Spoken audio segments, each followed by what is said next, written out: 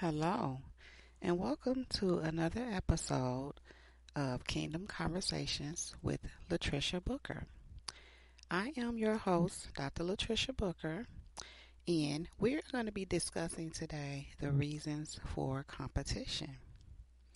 And so, first, I want to point out that there's a such thing as healthy competition, and there's also unhealthy competition.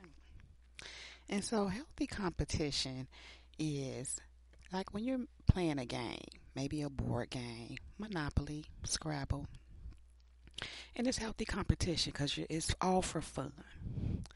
And so it's nothing really negative about that. It's good to play board games. It's good to play certain card games. Even in sports, we have teams playing against teams. That is healthy competition. Now, while we know that it can get outrageous, sometimes those things can get ugly because of egos involved, feelings getting hurt, insecurities, manifesting different kind of things like that. It still is designed to be healthy competition. And so, in a team, like if you have a basketball team, and let's just say the North Carolina Hornets are playing the Pennsylvania Falcons. So let's say one team, the Hornets, are winning the game, or they win the game, should I say. That means that the other team, the Falcons, they don't win the game. Now, while that is healthy competition, the idea is to win the game. So you want to work really hard to win the game. And you want to do your best to win the game because, after all, that is what you're there for. But it's also for fun. It's healthy competition.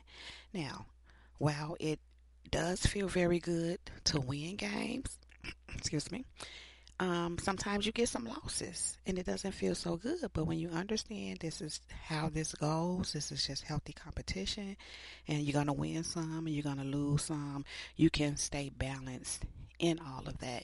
But again, the idea is to win, or at least do your best, or as to go as far as you can. And so if you're in or for instance, track meets, it's a thing where you can come in first place, second place, third place. So it's like you can have several different winners just depending on where you place that. Of course, it's the first place and then it goes on from there. But it deems you as a winner in that field or in that race or in that meet or whatever it is. It places you somewhere, and it identifies your status in whatever that is. And so, of course, again, it feels good when you do well. And not so good when you don't do well. But in these kind of competitions, now we already know, and hopefully you do know this, that when you work at hard something, you continue to practice something, you tend to get better at it. So, at some point, if you're not doing your best, if you keep working at it, if it's something that's for you to do, you will eventually do much better and you will be more on the winning part of things. Now, this is healthy competition, even though that can, go up and down. It's considered to be healthy competition. The games are for fun. The games are for entertainment. The games are for even, I want to say exercise, to be healthy. Some people do participate in sports to be healthy, although you have to work out to be healthy for the game and for, in practices, you have to work out to make sure that your body is in shape and can handle the game. The game itself is a form of exercise. So I'm just pointing that out to say that it's all healthy. It's healthy competition. It's all good. It's designed to be good. What some people do with it is another thing, but it's designed to be healthy competition. And then on the other hand, there's unhealthy competition. And I just want to pull up here and share with you where this idea even came from. I was reading a passage from the book The Sixth Phase Meditation by Vishen Lakhiani. Lakahani. I'm hoping I'm saying his name correct. Is his last name is Lakhiani. And so he is the owner of Mind Valley Institute, and Mind Valley is just a place where you can get different lessons and courses and just information about self development, personal growth and self development kinds of things. And so in this passage in this book, it's titled under the primitive mind versus the higher mind. And basically, it's just talking about the worldly or carnal mind, or if I use better words, the logical or practical mind, the fleshly mind, your logical self, your rationale, versus your higher self, which is really your God self, your spirit self. That part of you that has the best for you, that part of you, your highest part of yourself, your highest part of your mind, if you will. And so in this passage, I want to just read the paragraph that caught my attention. And when I read this paragraph, I hesitated for a minute because it rung a bell to me. And that part says, the primitive mind believes struggle and competition are the keys to survival. The higher mind knows that we can tap into the power of positive thought and intention to manifest the future we desire. And so what stood out to me is it says the primitive mind believes struggle and competition are the keys to survival. And immediately I thought about competition. And competition in a way where we see people in our everyday environment, or maybe a little more of a distant environment, competing with one another. Maybe you've experienced people competing with you. Maybe you've competed with others. We all come from somewhere and have to learn, and grow. And so that's not to say anything negative. If that's a place where you're at, it's just something to be aware of and to see that when you competing with another person, again, if it's not a healthy competition in a form of a game, or I'm thinking right now of a workplace where you might be into sales, and that can be a very competitive workplace where you kind of have to compete. You're kind of like in a position where you're competing to get to get the highest numbers and to get more sales. Even that can be a healthy competition. But again, as we already stated, in just regular board games or even athletic games, particularly like in the NFL and NBA and those things, doesn't have to be that. It can be high school games and college games. What I'm getting to here is that it can go awry. It's intended to be healthy, but it can go left. And so what happens even in that is what it's speaking of right here as a competition being the key to survival, and feeling that you have to compete with another. I've heard of sisters competing against sisters, sisters competing against brothers, brothers competing against sisters, wives competing with husbands, husbands competing with wives, mothers with daughters, daughters with mothers.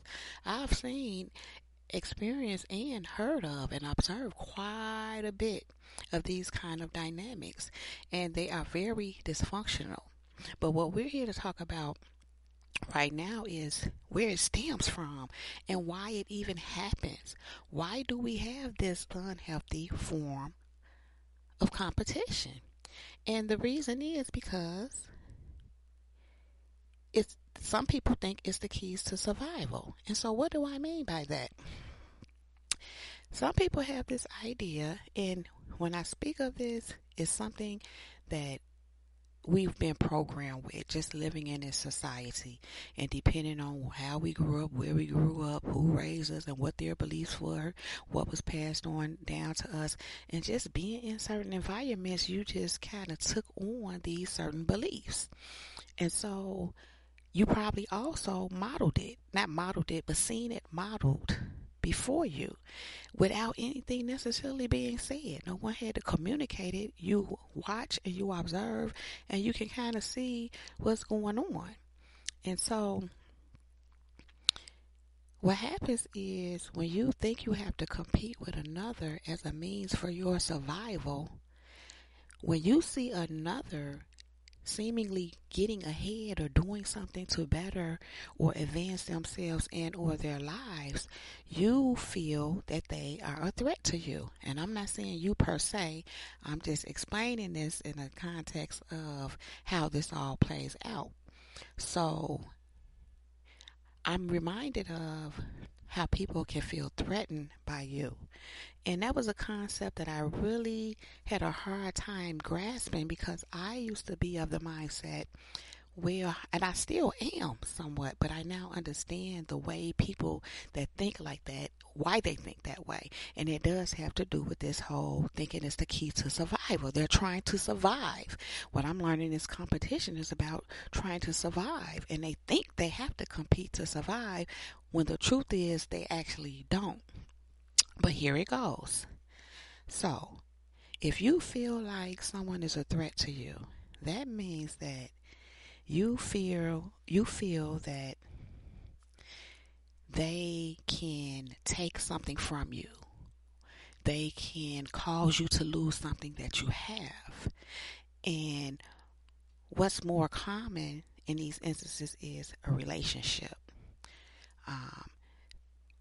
Another woman may come around you as a woman, and you may feel threatened by her because of you have a significant other or husband or whatever. And so you might go into competing with her because you feel like you have to compete to survive your relationship, so to speak, to keep your relationship because you feel threatened by this person, because of whatever good thing or whatever you feel that they have going on that may come and take your relationship away. And that's all. I'm hearing fear, false evidence appearing real, which goes back to what I initially said, how I used to didn't get, why would you be threatened? I'm no threat to you. What I'm doing, it has nothing to do with you and who you are and what you're doing. But when I got to understand this concept of feeling like you're going to take something away, then I said, oh, I get it. And then after looking at this part of this passage, it really just stood out to me. And that's why people go into competition mode, because they're trying to survive. They're trying to, in this kind of an example, survive so they can maintain and keep their relationship. Now, sometimes in those instances, people will try to sabotage and, do other things and cause a person harm when they feel threatened. Those are also things that people do. But right now, we're just focusing on competing, why they feel that they need to compete with another. And so then we have positions. Sometimes in a workplace, I'm just getting, even in a family dynamic, sometimes people feel they have to compete to maintain their position. I've experienced it myself personally, where you're in a workplace, I may have a superior, maybe a manager or supervisor or something like that, and they would, handle me a certain kind of way. And what I would discover is that they felt threatened by me, and they feel like I'm going to take their job. And it would be interesting to me because personally, I don't even be wanting their job. I don't even think like that, but they feel threatened. And in some of the instances that I'm speaking of, they actually did things to just try to be passive aggressive with me, let's say that.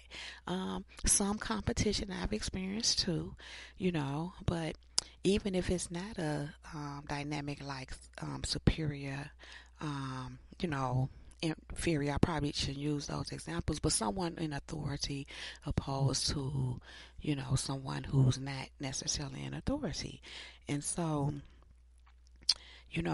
what I find is even if you are peers, so to speak, it can still happen because it's a thing where someone may want a higher position or just want to maintain their position or reputation, which goes into reputation that goes into something I'm going to speak about as well. And they feel like something you're doing, you may be good at what you do, you may be improving, you may be getting a lot of recognition, and somebody else over here feeling a certain kind of way, feeling threatened, and then competition kicks in. And so they feel that they have to compete to survive their position, to survive their whatever promotion.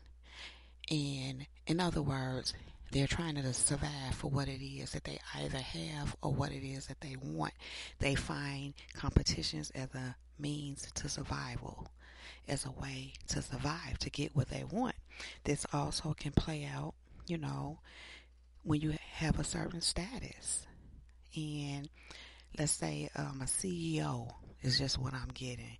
A CEO, and sometimes somebody come in to work aside the CEO, and they may be really good at what they do, and this CEO may be concerned because they want to maintain their status of a CEO.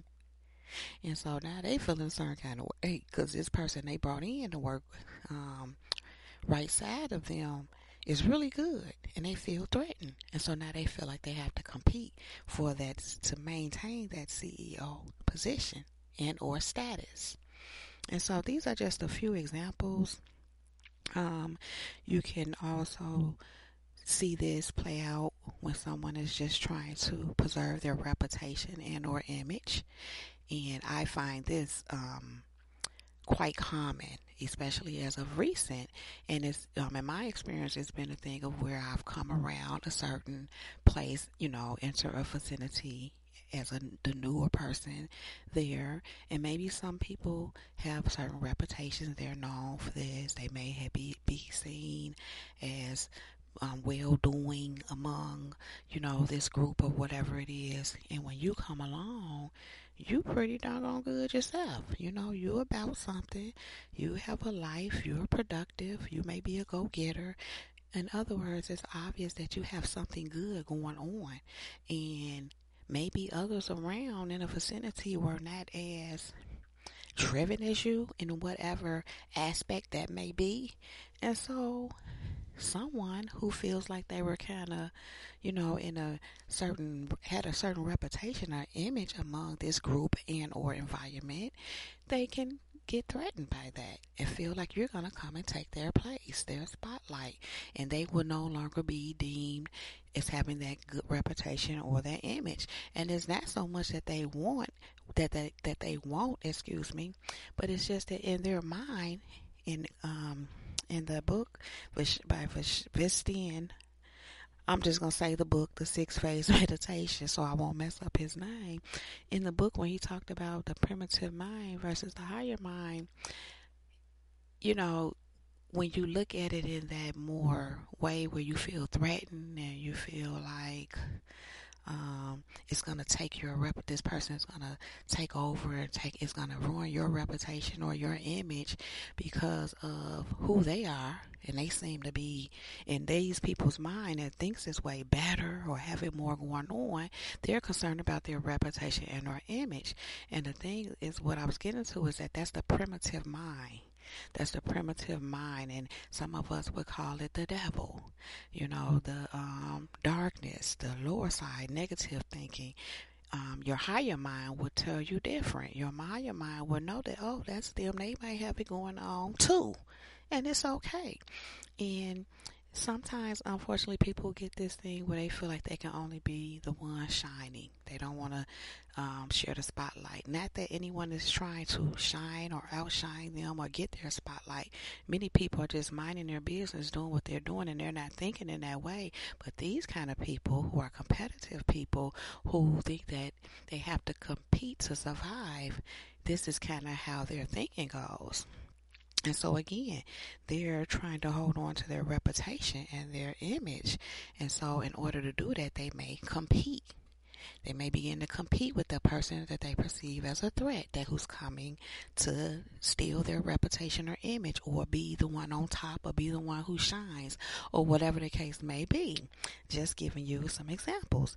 Now, also, what I want to mention is how unhealthy competition always is indicative of the fact that someone is feeling that only one can win, feeling that someone is a threat to their survival. So, what does that mean here? Many people have the mindset that only one can win when all of us can win. Sometimes people think because you winning, they can't win. Well, here's the thing: if you're doing what you need to be doing to make it happen for you, and another person is doing what they need to do to make it happen for them, guess what? You can win, and the other person can win too. It's not one or the other can win. But if someone is doing what they need to be doing, but then another person is not doing what they need to be doing, they're not doing what they need to be doing to win, they may go into competition mode because they were seeing a person in an environment doing what they need to do to win. And when I speak of win, I'm speaking of it in the sense of winning in their own life, not winning over another, which is where that competition comes in at again. When someone sees these kind of people that we're speaking of that compete as a means to survive, when they see someone doing well, they think that means that their survival is threatened, and it's not. Sometimes that is just someone showing you to step up your game, but not compete. Now, although in some instances I do feel that even though they're competing, they're really inspired by you and got motivated, it still comes off as competition because they trying to now outdo you again, because they feel like that's how they can survive. And furthermore, should I say, they also feel that it can only be one winner. So that's where the competition comes in at too. So again, it's just fear, false evidence appearing real. I want to call it being misguided, having the wrong information, just not understanding that, everybody can win, even though everybody probably won't. Just because another person winning doesn't mean you can't win too. All of us can win. Anybody can win as long as they're putting in the work, and winning is different for everybody. And so I'm going to leave you all with that, and just ask that you keep in mind, why healthy competition was originally created. It was created to be healthy, to be entertaining, even productive, but never to put you at odds with anyone and have a real serious falling out with anyone, or really overall competing to outdo someone in a way where you want to cause them harm, or just feel like if you don't win or outdo them, then you can't survive, because you can. So what I just pretty much said led right into the unhealthy competition. And you just want to be very mindful of that, because it can actually hinder your growth. God did not put us here to compete with one another. He said, I'm here and be fruitful and multiply. He ain't say compete with each other and survive. He said be fruitful and multiply. So that means too, that everyone do what they need to do to be fruitful and multiply. But you don't have to compete, because we all can be fruitful and multiply. Again, when you're doing the work, when you're doing things, in that case, God's way, when you're following the program or the blueprint, so to speak. God's program is what I'm speaking of. But, obviously we follow different kind of programs because of, different kind of programming, that we all experience in this world. But the idea here is to turn away from the unhealthy competition that is deemed as the only way to survive, which is deemed that you feeling that someone is a threat to you or going to take something from you, and just understand that no, that's not so. And in the case that it is, maybe that's just the way it goes, or sometimes in some instances that's just an indication that there are some insecurities that need to be dealt with, or maybe some things in your things or areas in yourself where you need to level up at. Because again, sometimes people come across your path, and if you feel threatened by it, that means they're teaching you where you need to level up at. Again, it does not mean it's time to compete. It means maybe you need to level up. And or, as I already stated, if you're secure within yourself, you won't even be phased. Secure people that appreciate others, who are doing well and, are productive and striving for better and all those things. Secure people don't compete with others like that. If anything, they encourage them, they appreciate them, and it's just that. It just means that, oh, it's another one. Oh, okay, you too. But they don't go into compete mode with them. And so, yeah, those are the reasons for competition. We have healthy competition and we have unhealthy competition. Excuse me. You go for the healthy competition. And so, you all, I want to say thank you for coming back to listen to another episode. I really do appreciate you all being here. I'm hoping and praying that you all are enjoying this content. And I will see you all in the next one.